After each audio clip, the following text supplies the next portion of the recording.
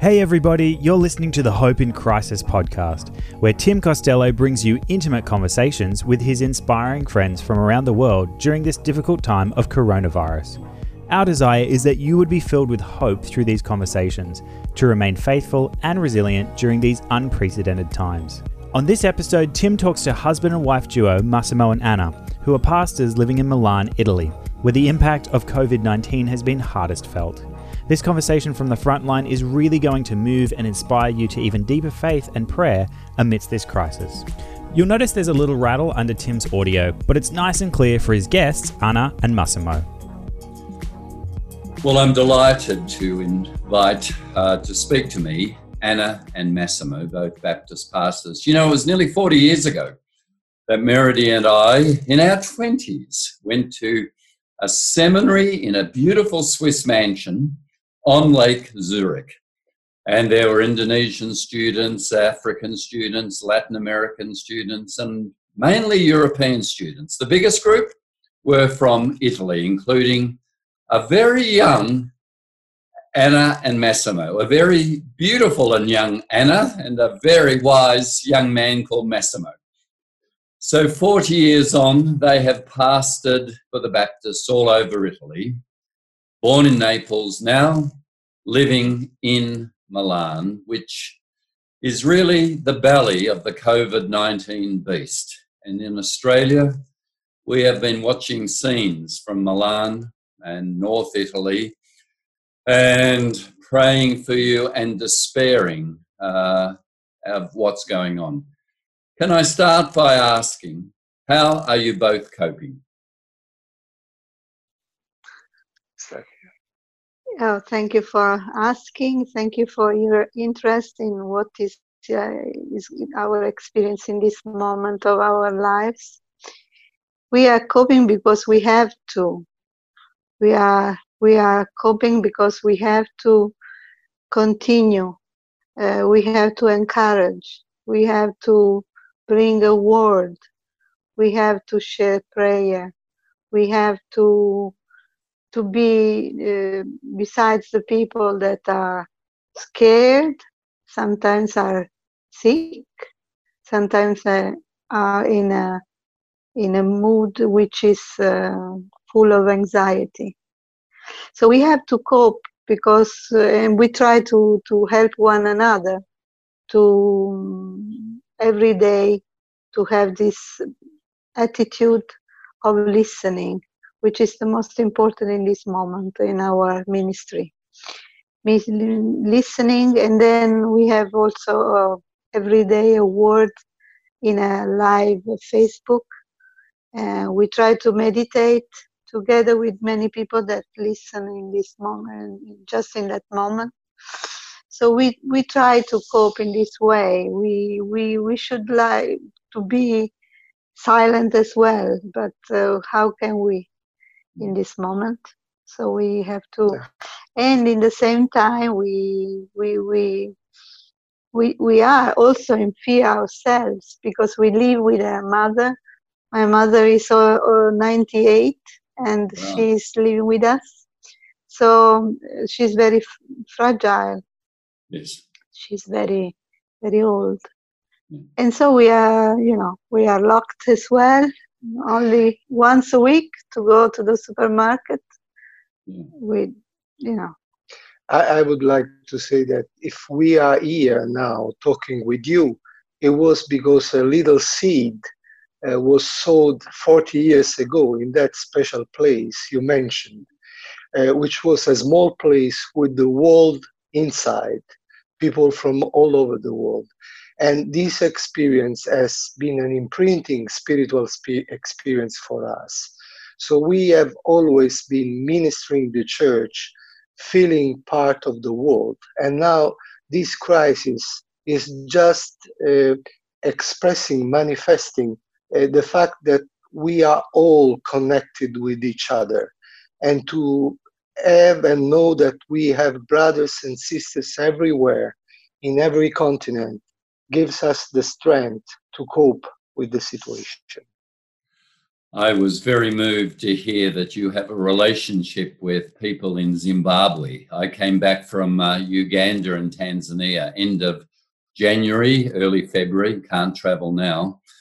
And I have been to Zimbabwe many times. And you were telling me that people in Zimbabwe are praying for you and supporting you. Could you tell us about Yes, that? yes. I am the coordinator of this program of partnership with Zimbabwe since 12 years ago. Yes, no, 15 years 15 ago years ago. now, and it's a long partnership. I have been there many times, and I was there last November, the last time, and yeah, so many people are really praying for us, sending messages of love. Of they are so they are suffering for us. And this is something that yesterday or the day before, I don't remember now, there is a family, a couple. He is the administrator of the hospital that we help, and she's a teacher. She's his wife, and is a teacher. They, some 5 years ago, I think, they lost all three their children in a car accident. Now they are writing to us and praying for us and encouraging us. I mean, this is a miracle. This is a miracle of love, and I will never forget this. That is so powerful. Both of you said most of your ministry at the moment is listening. When you're listening, what are you hearing from the people you're ministering to?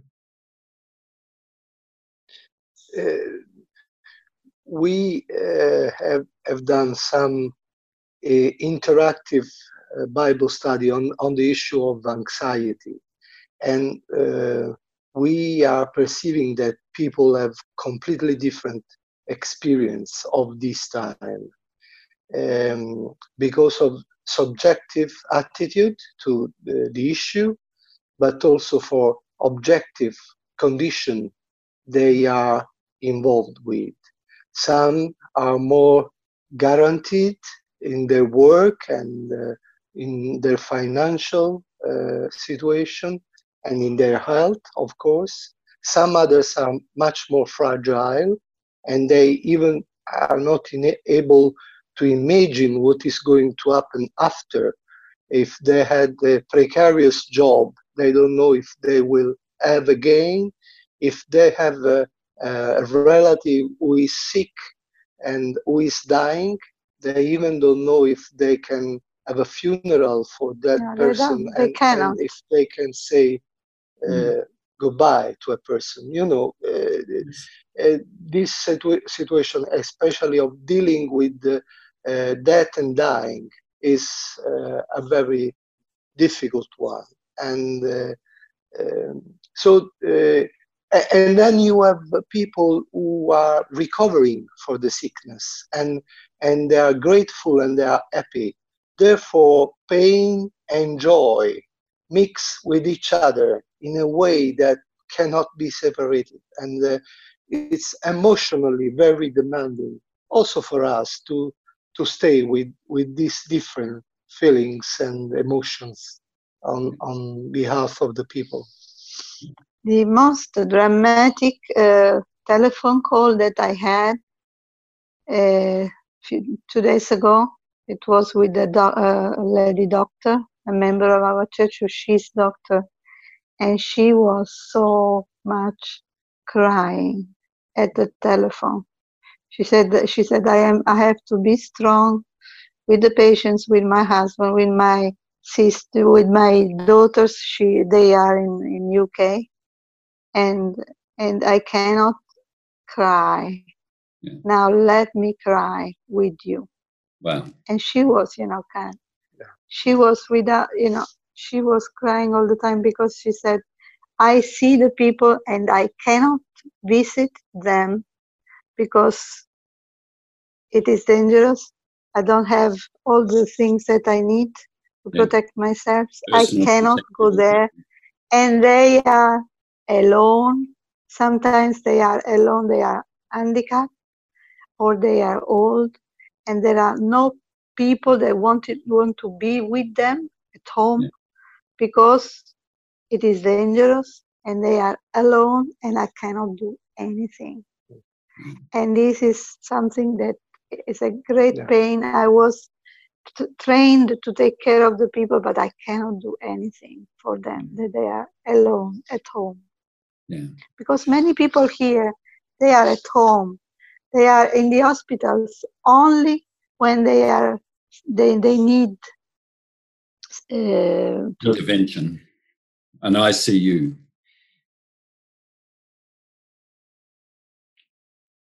So, if you can hear me still, as pastors, just accepting people's grief, listening, and next Friday, Good Friday, what will you be saying in the Easter season? What will you be able to say about this situation from the scriptures?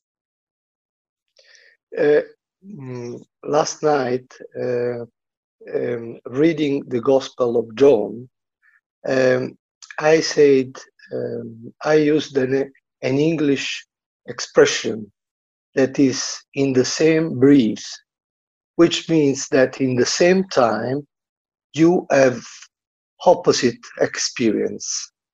And what I said is that in the Gospel of John, Good Friday is already Easter, and Easter remains Good Friday, because Jesus in Good Friday is very aware of what is going on through, and he knows that his life is in the hands of the Father. And on Easter Day, when Jesus appears to the disciples, he shows the body signed by the cross, which will stay forever with him. So the Gospel of John, in the same breath, puts pain, suffering, and hope and victory. So I think this is the message. We cannot be happy in a way that forget those who have not survived to that. We have to keep the memory, and maybe when all this will finish, we have to dedicate most of our time to the lost memory of the people we have lost. But in the same time, we do not have the right to lose even joy for the future, because we know that the final word is in the hands of God.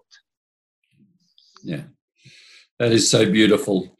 We have seen remarkable experiences of joy that you mentioned, Italians singing from their balconies. Are there stories of joy and hope in the midst of this exile? Yeah. Of course, the most important joy is when a person was sick and now she's okay. Yeah. Because it's not only the illness, it's not only the pain, it's the worry for life. So when the person is out of this, it's a great joy. Yeah. And the person is able to help other people that are going through now the illness. So this is the greatest joy. Then, of course, there are many things going on, and they arriving as signs of hope. One sign of hope is that we are normally a people that in this moment politically we are very divided normally. It is still so, but much less. We try to be together. We try to help to be together as a people.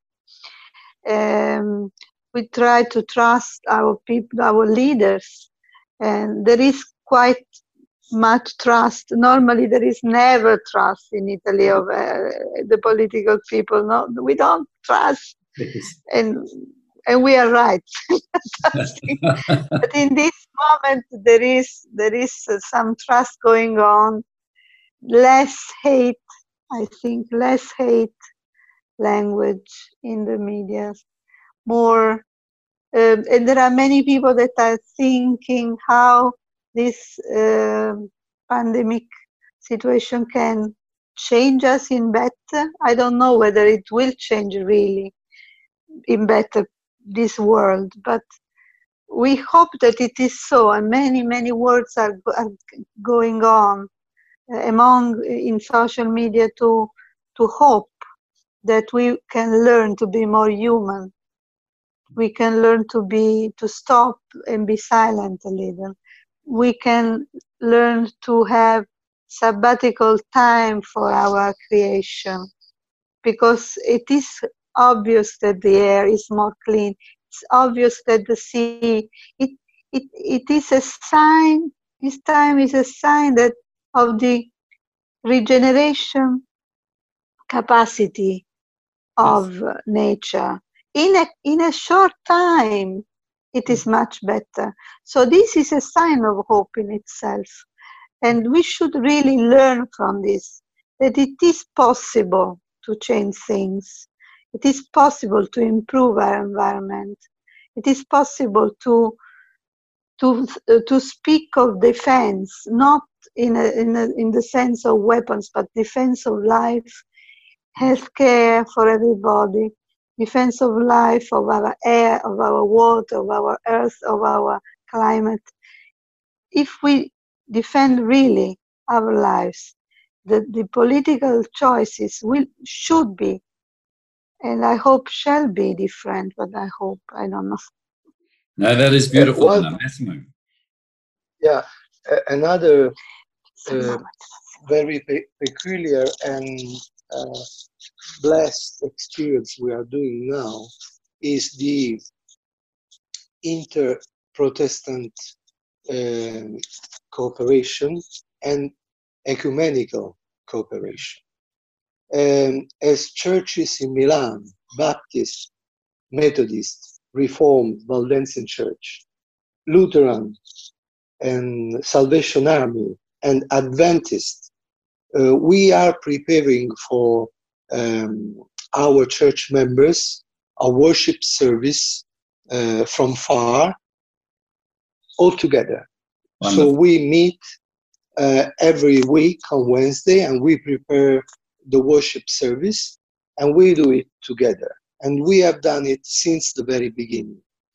In a time when you are not in the possibility of staying in touch with other people, this was a way of saying, okay, we do not only defend from that, but also we take the challenge and we say we want to stay together even more.